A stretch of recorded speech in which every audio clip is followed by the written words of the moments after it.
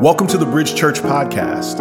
Our purpose statement at Bridge Church is to reach people where they are and help them grow. We hope today's message inspires you towards growth, and we pray it's life-changing. And we hope to see you soon.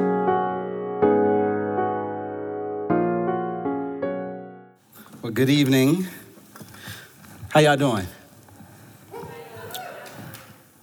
How are you? How's it going? You know, it's funny, I asked someone who I hadn't seen in a few months that question a couple of days ago, and they gave me this kind of really awkward response, like, do you want to really know, or do you want me to are you just being polite? I said, no, I really want to know. And she began to tell me about how it's been a really tough season.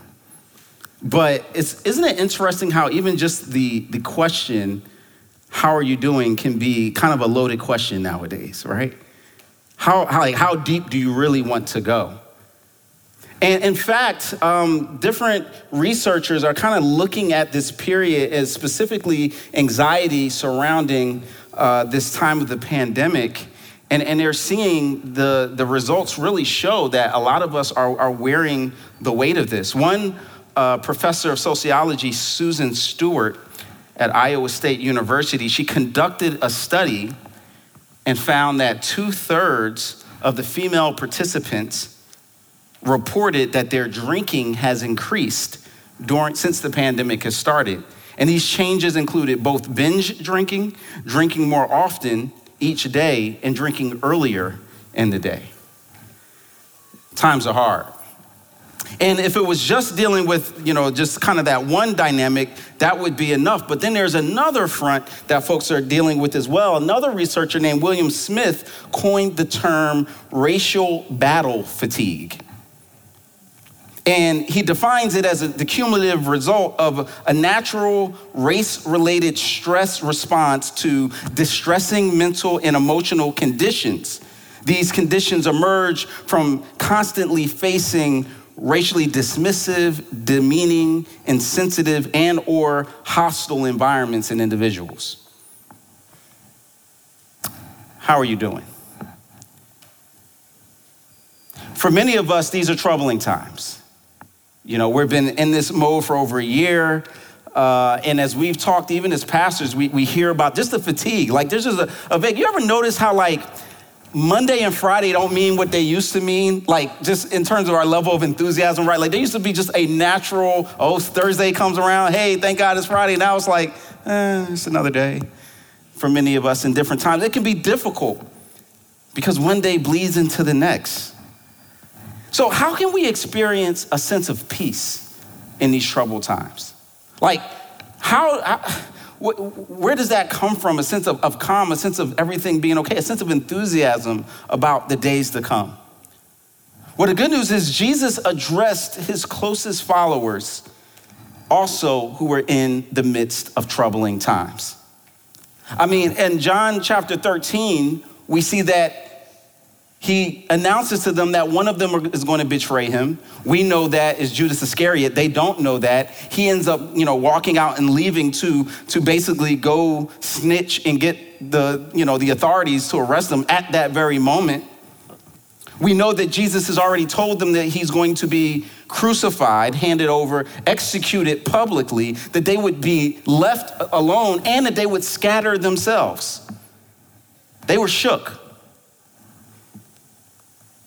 And he gives them a word to say, don't try to numb your anxiety through just excessive drinking. Or don't try to ignore it by just saying, when someone says, how you doing? I'm good. He actually gives them the ability and the perspective to overcome it. And I think that is a word that is especially important now, but I just want to try to paint the picture for us real quick. Can I do that? Can I paint the picture? Thank you. So just we're in the upper room. Jesus has just given us these ominous words. And we're all kind of sitting and together, and there's just a heightened sense of anxiety. And in the midst of that, we're gathered around kind of close. We're not talking really loud because we're afraid that the authorities might come in at any moment and arrest us. And in the midst of that, we hear our leader say these words: don't let your hearts be troubled. You believe in God, believe also in me. Very truly, I say to you, whoever believes in me will do the works that I have been doing. And they will do even greater things than these, because I am going to the Father. And I will do whatever you ask in my name, so that the Father may be glorified in the Son. You may ask me for anything in my name, and I will do it. And I will ask the Father, and he will give you another advocate to help you and be with you forever, the Spirit of truth. See, the world cannot accept him because it neither sees him nor knows him, but you know him, for he lives with you and will be in you. I will not leave you as orphans. I will come to you. Anyone who loves me and will obey my teaching, my Father will love them, and we will come to them and make our home with them. Anyone who does not love me will not obey my teaching. All this I have spoken while still with you. But the advocate, the Holy Spirit, whom the Father will send in my name, will teach you all things and will remind you of everything that I have said to you. Peace I leave with you. My peace I give you. I do not give to you as the world gives. Do not let your hearts be troubled, and do not be afraid. Can you see the sense of calm that Jesus is trying to invoke and instill in these followers in the midst of these troubling times? He says some things that we're going to jump into and get into, but he acknowledges that their hearts are anxious. He acknowledges the fact that there are even harder times that are going to be coming. I mean, as we just said, he already has announced that he's going to be betrayed, arrested, that they're going to be scattered. But in the midst of that, even in the midst of leaving them, he says, don't let your hearts be troubled. And on the surface, that might sound like, how? You just explained to us that there's a lot that our hearts should be troubled over. How is that possible?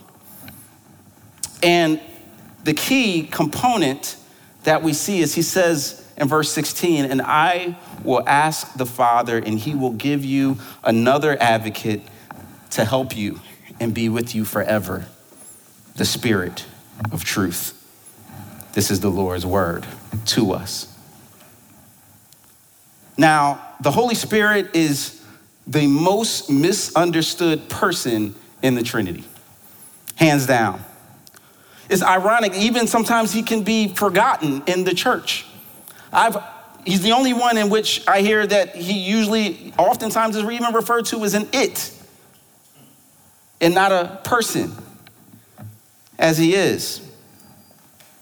And part of the reason for that is because there's usually one of two extremes that believers of all ages typically go into when we start talking about the Holy Spirit. One extreme is to only talk about the Holy Spirit and to be so caught up and fascinated with his gifts and abilities and the supernatural and the super spiritual that that's all that matters, and that's all that captivates people's attention.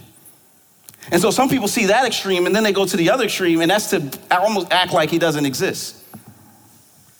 But the reality is, when we start to understand the Holy Spirit's role, which Jesus has unpacked here, we see that part of the other reason is a little bit more subtle.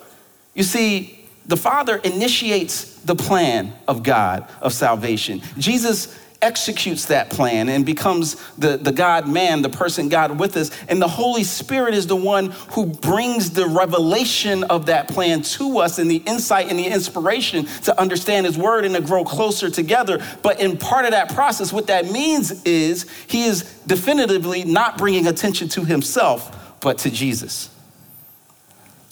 In other words, when you see someone that has the spotlight, you don't typically think about the spotlight. You think about the person that the light is shining on, and the Holy Spirit is that spotlight. The Holy Spirit is described in the Greek in this chapter as the paraclete. Somebody say paraclete. Paraclete, not parakeet.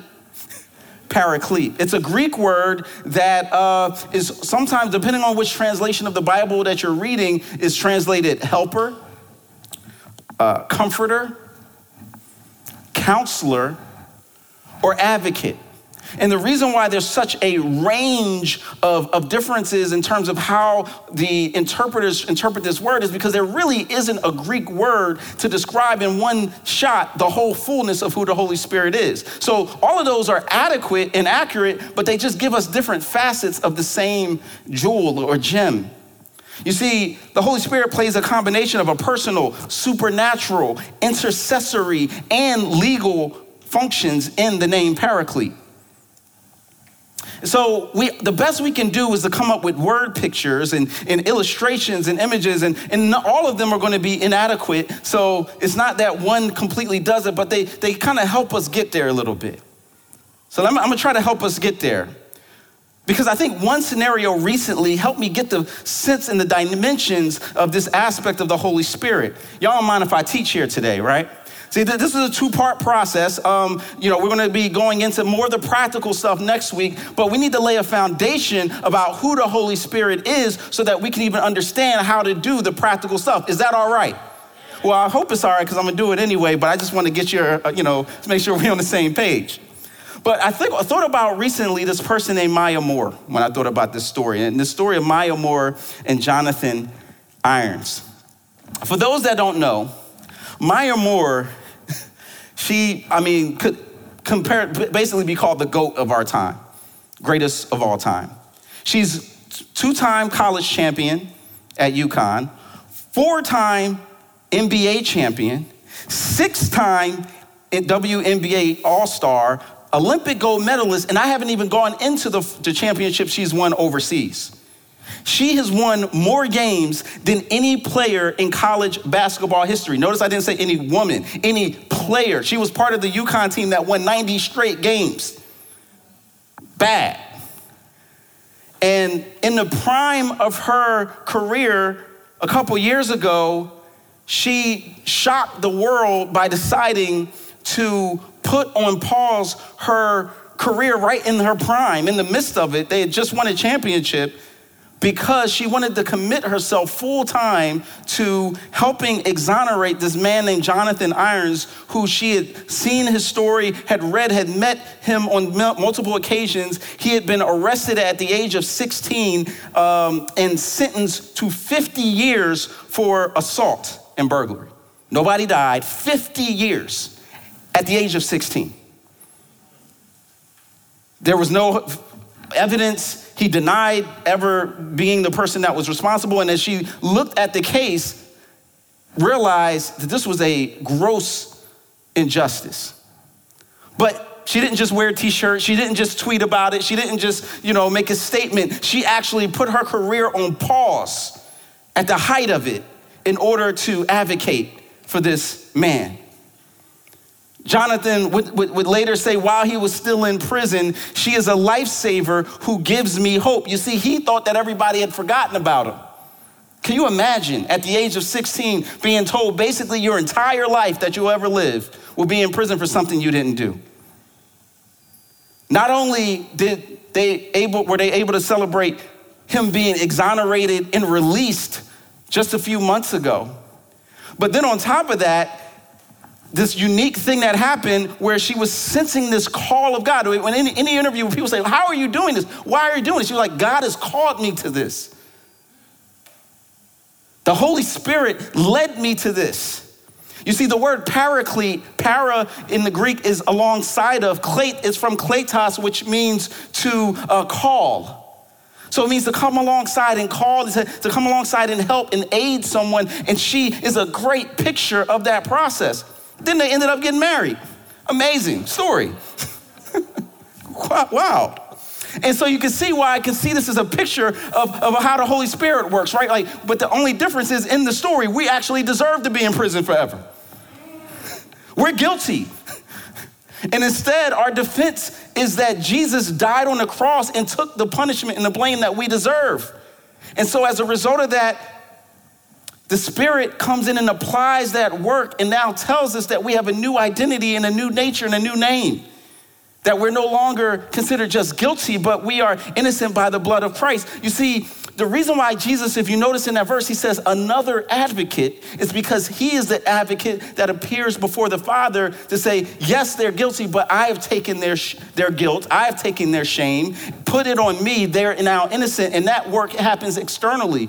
But the Holy Spirit is the one who applies that work in our hearts. So he's another advocate. Christ is our advocate on the outside. The Holy Spirit is our advocate on the inside. Now, you have to understand what Jesus is talking about represents a radical moment in history. You see, in the Old Testament, it didn't work this way. Although we do see glimpses of the Holy Spirit in the Old Testament. In fact, you don't have to go much further than the second verse of the Bible when it says that the Spirit of God was hovering over the face of the earth. But in terms of how we interacted with people, it was often symbolized by the anointing oil. So that someone like we see Samuel in 1 Samuel anoint with oil Saul as king. And that oil represented God's presence over him. But the difference was that it was not something that one could depend on to be forever. So when Saul started wilding out and he started rebelling against God, we see in 1 Samuel 12:14, it says, now the Spirit of the Lord had departed from Saul. You could lose the presence of the Spirit in your life completely in the Old Testament time. His presence was temporary and it was conditional. So it was different and it wasn't on everybody, it was just on certain people, the presence of the Spirit. And that's why Jesus could say one of the most shocking statements he ever uttered in John 16, verse 7. He says in it, but very truly, I tell you, it is for your good that I am going away. Unless I go away, the advocate will not come to you, but if I go, I will send him to you. This is mind-blowing. Jesus is actually saying in this verse, y'all, I know you're gonna miss me. I know you saw some incredible things. I know we've established a bond and you see me and you understand my identity is God in the flesh. But I'm telling you something, it's better that I leave you. How in the world could it be better to not have Jesus around physically than to have him around? That's like the Toon Squad being better off without Michael Jordan or LeBron James, right? Like, how you gonna lose like the person that's the only real winner in this whole situation and be better off? But that's exactly what Jesus is saying here. And it reminds me of another movie that kind of painted this picture in a different way. Now, this might become a little bit divisive in here and some people, but there's this movie called Star Wars, right? Now, the original series is the iconic moment in history that we will never go back to. But they have come out with some new ones after that, most recently. And in it, the same thing happens in both the original series with Obi-Wan Kenobi and then with Luke. Bear with me if you're not a sci-fi person. I'm going somewhere with this. So essentially what happens is at one of the points in the movie, and it's been 5 years, so spoiler alert, but come on. So Luke dies. And at this point, Rey, who's kind of been this person that he was looking at as the next Jedi, she fails in her quest. She allows her anger, her flesh to kind of take over. And so she decides to quit. She throws her lifesaver in the fire, but in the midst of it, the spiritual form of Luke shows up, grabs it, and then he has a sit down and talks to her. She says, I did everything that I was trained not to do. I'm not worthy of this process. I'm not worthy of this title. And Luke is able to comfort her and appear at a moment's notice because he's no longer submitted to and limited to his physical form.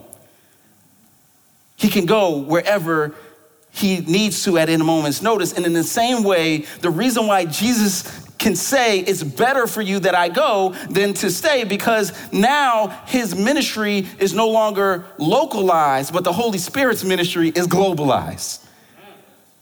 You see that? Like before, if someone wanted to really get in touch with the power of Jesus, that he had to be physically present and around. And now he's saying that now that I go away and the Spirit comes into you, I can now multiply exponentially my presence and my power so that I can be heard at all times, reached to at all times, connected to at all times. It's better for you that I go than I stay. Verse 18, he says, I will not leave you as orphans. Without the presence of the Holy Spirit, we're spiritual orphans. An orphan is someone who doesn't have a family, don't have parents, oftentimes very vulnerable. In fact, they're between orphans, widows, and foreigners, they were, in the poor, one of the most vulnerable people in that society.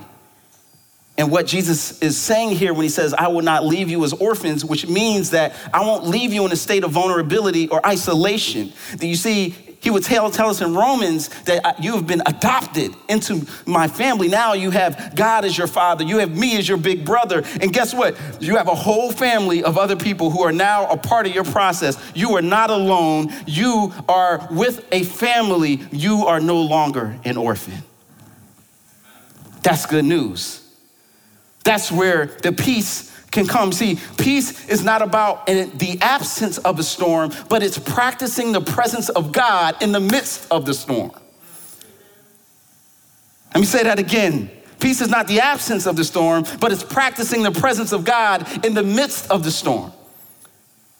Peace is practicing that sense of waiting, that sense of sometimes not hearing, but understanding that the presence of God brings the peace of God in any and every situation.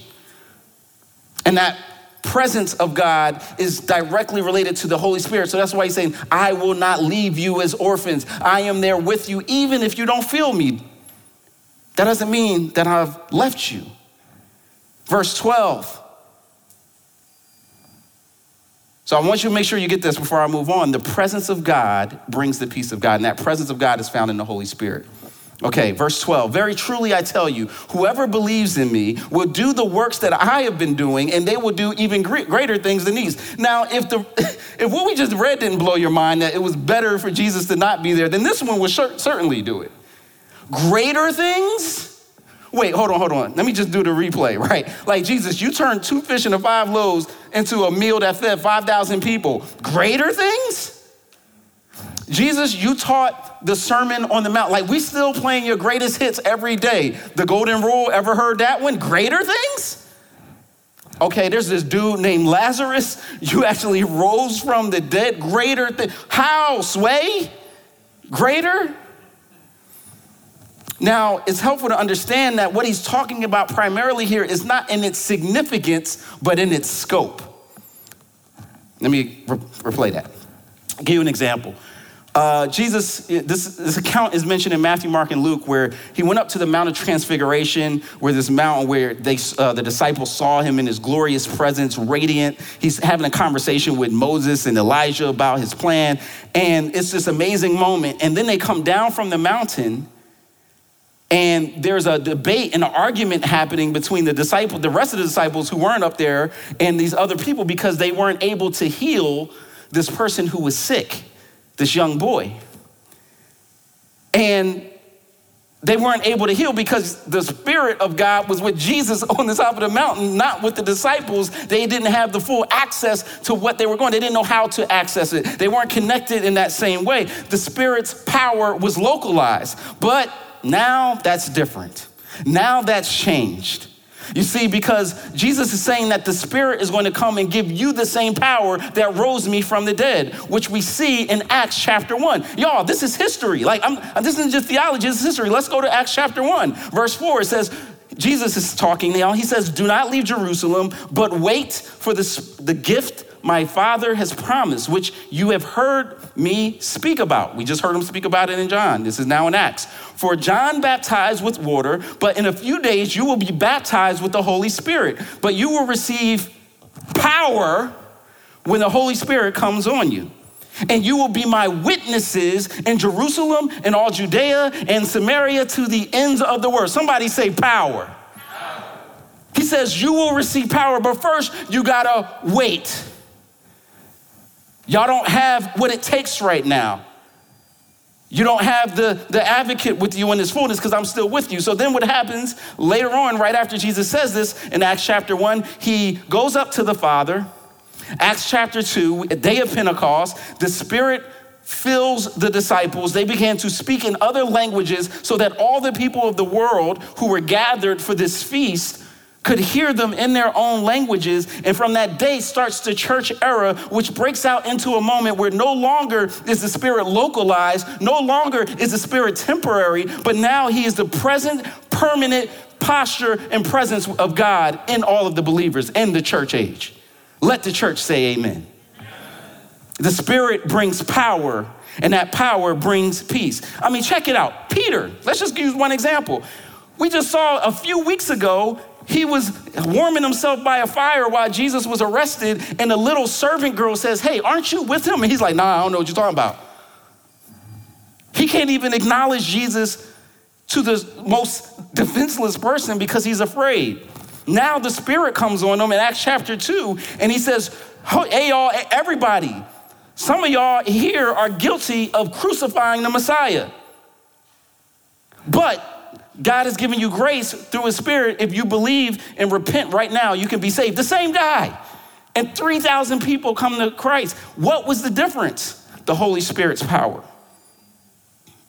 Well, how do we access this power? I'm glad you asked.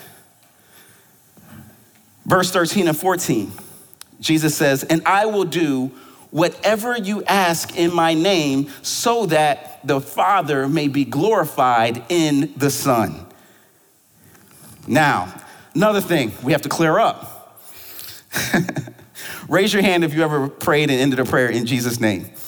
Raise your hand if that's ever been you. Yeah, we've all done it. That's fine and good. But what can be confusing for us is that we think that what he means by that is just ending the prayer in Jesus' name. But that's not what he's talking about here when he says, when you pray in my name. What he's talking about is in the Greek, this term name also means reputation or likeness. When you pray in the manner of Jesus, according to my will, according to my purposes, according to my agenda, then you will unlock and access the power that I have in the presence that I have. So what he's saying is that when you pray according to my command, my vision for the world, that's what unlocks. You can't just be praying everything in Jesus' name. Give me tacos for life in Jesus' name. That ain't how it works.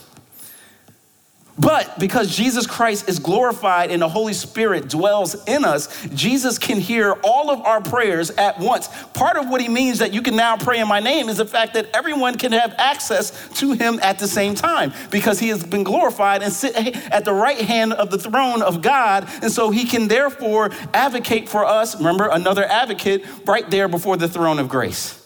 Amazing. And now Hebrews tells us we can come boldly to the throne of grace with confidence, knowing that we have an advocate who hears us. This is history. In other words, it's like, you know the difference between you're trying to get somebody like your favorite celebrity's attention, maybe online, you want to retweet them or you give them a message. But imagine if they were following you and you were following them, and then you could slide right in the DMs. Well, we have access to God's direct message. We have access to God DM right there. It doesn't matter that he has 5 billion people following him or whatever, that he can specifically see the notification when we pray, connect to us, and respond in the moment. That's what we have when we have access to prayer. Many of us are going through in our growth groups at the church, the 7 realities of experiencing God. And this is how Henry and Richard Blackaby put it. Prayer is designed to adjust you to God's will, not to adjust God to your will. Let me say that again. Prayer is designed to adjust you to God's will, not to adjust God to your will. The prayer enables us to experience God's will. And it requires more dependence. And this is another word that I think is so important in what we struggle with sometimes. That sometimes God's response is silence. Yeah. Oh, if you haven't experienced that before, just walk long enough in the Lord and you'll know what I'm talking about, where you pray and then you think back about these times where everything was so bright and vivid and vibrant and intimate. And then there's just like, I don't feel anything. I don't sense anything. Is God even listening? And sometimes God will use the silence to speak to you. Think back about the disciples. Jesus has died Saturday, between Friday and Sunday, nothing. They don't know what's going on. They think the whole situation has just collapsed and fell apart. Think about the disciples in Acts chapter 1. He says, okay, wait here for me. He goes up. It's been days, weeks. What are we doing? We're sitting in the room waiting, and then the Spirit comes upon them and moves. But it's in the waiting. It's in the silence that we realize that God is sometimes not just in the big eruptions and the explosions. Sometimes he's in the stillness. And we need to just wait on him. Somebody say wait. Wait, just wait on the Lord. So persistent prayer to God brings us peace. This prayer, this presence, and this power, lastly, this is the last one, comes with a promise. Jesus replied in verse 23, anyone who loves me will obey my teaching. My Father will love them, and we will come to them and make our home with them. Anyone who does not love me will not obey my teaching. The last part of this that Jesus communicates is the promise of God, which brings the peace of God.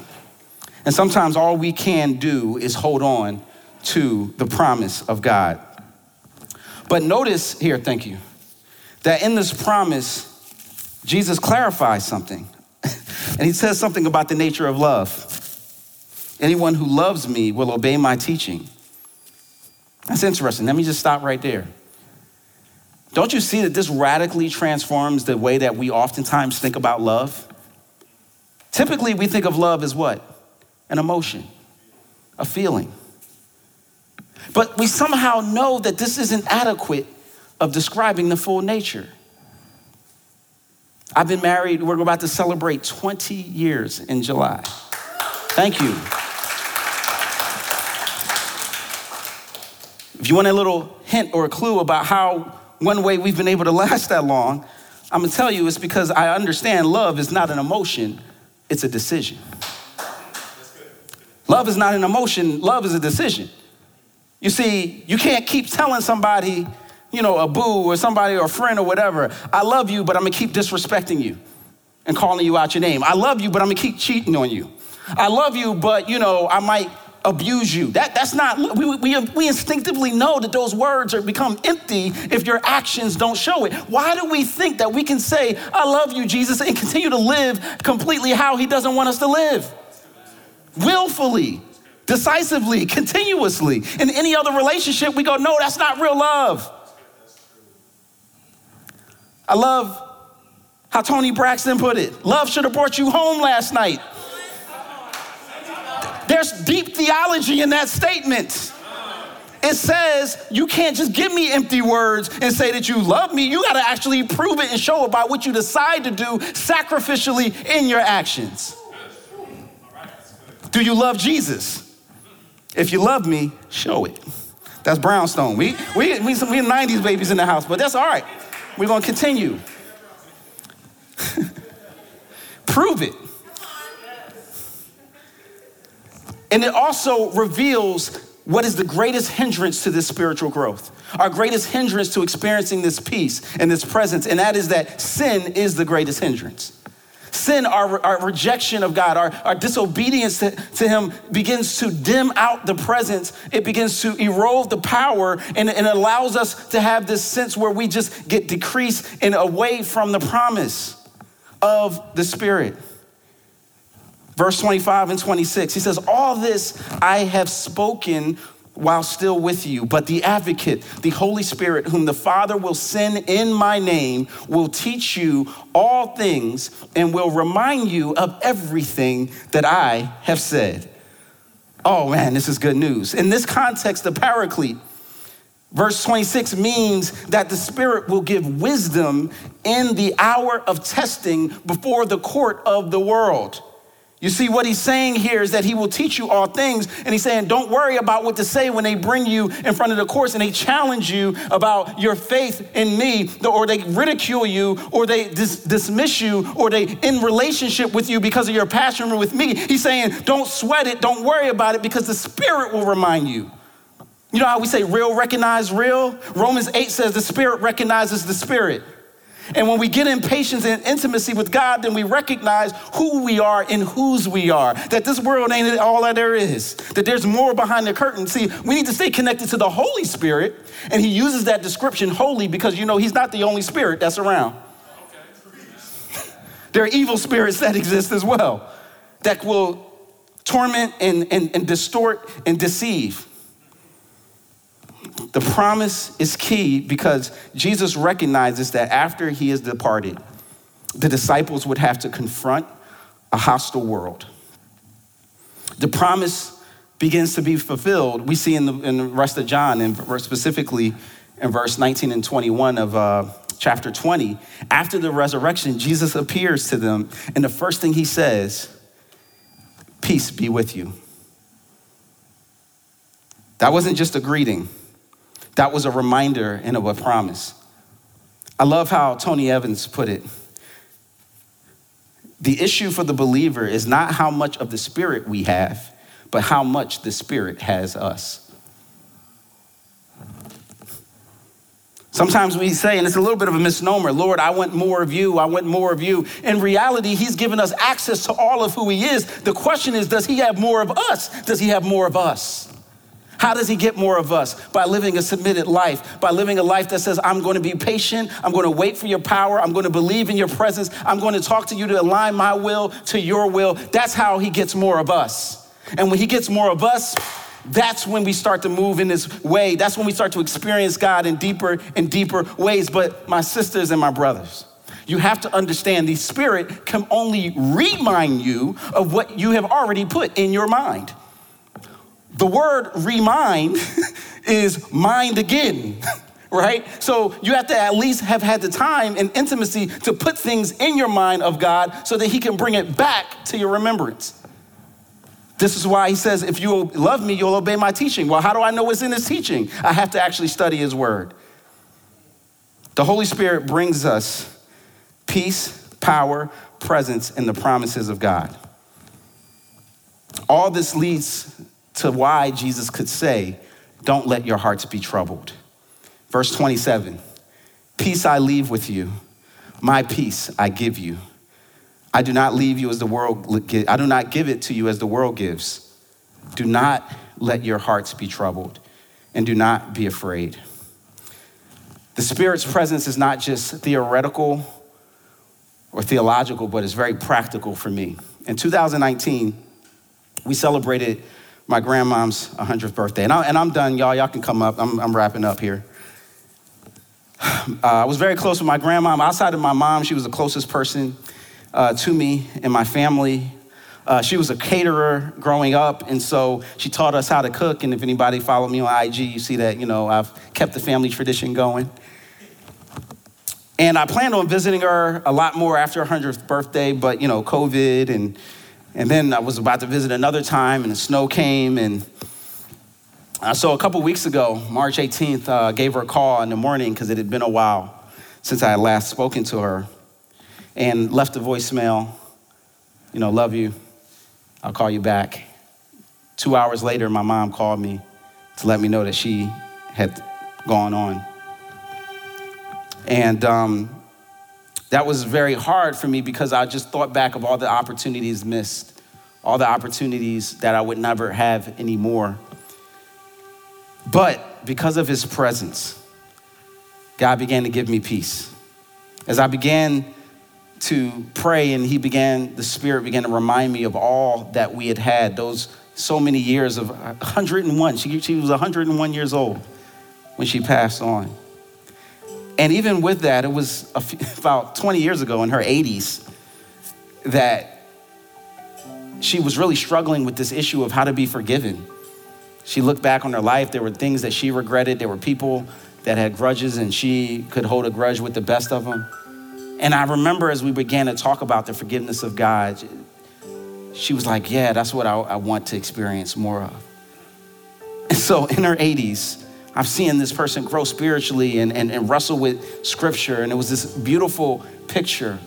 So by the end of her life, she was like, I'm ready. I know where I'm going. I'm good. I've lived a full life.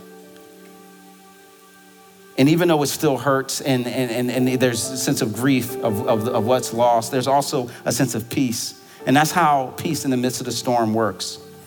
So let me just ask you, are you trying to find peace based on external criteria or the exalted Christ?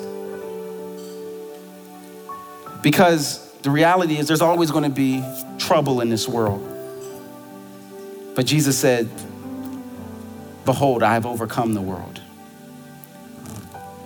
The Spirit gives us peace, and it's not based on myself, but it's that peace is based on my Savior. So I just want to encourage you, whatever you're dealing with, whatever you're wrestling through in this difficult and tumultuous time in this season, know that you're not alone. You're not alone. God's presence, God's Spirit is with you. And remember, you've been adopted, which means that when you look around the room or as you're online, you have brothers and sisters that are there with you every step of the way. And you have God's presence and his power that is with you every step of the way. Let's pray.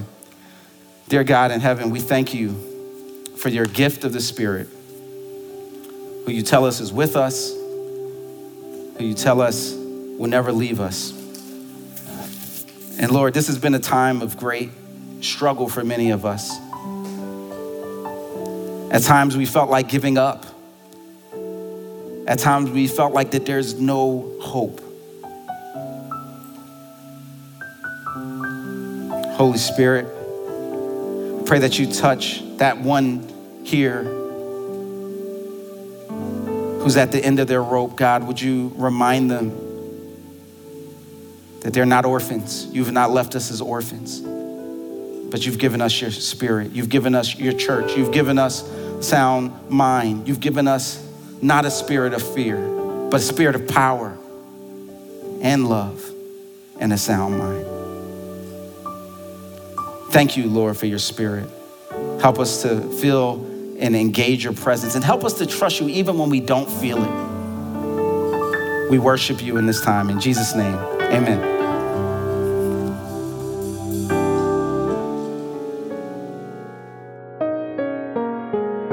We hope today's message was encouraging for you. We'd also love to hear how God used this message to speak to you. We hear from people all across the country about what God is doing through our podcast, and we'd love to hear from you.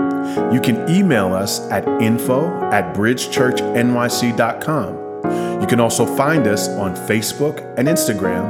Our handle for both of those social media outlets is @bridgechurchnyc. Our website is bridgechurchnyc.com. If you're in the New York City area, we have services at 4 p.m. and 6 p.m. on Sundays at 98 Fifth Avenue in Brooklyn, New York, right next to the Barclays Center. We are praying for you, and we hope to see you soon.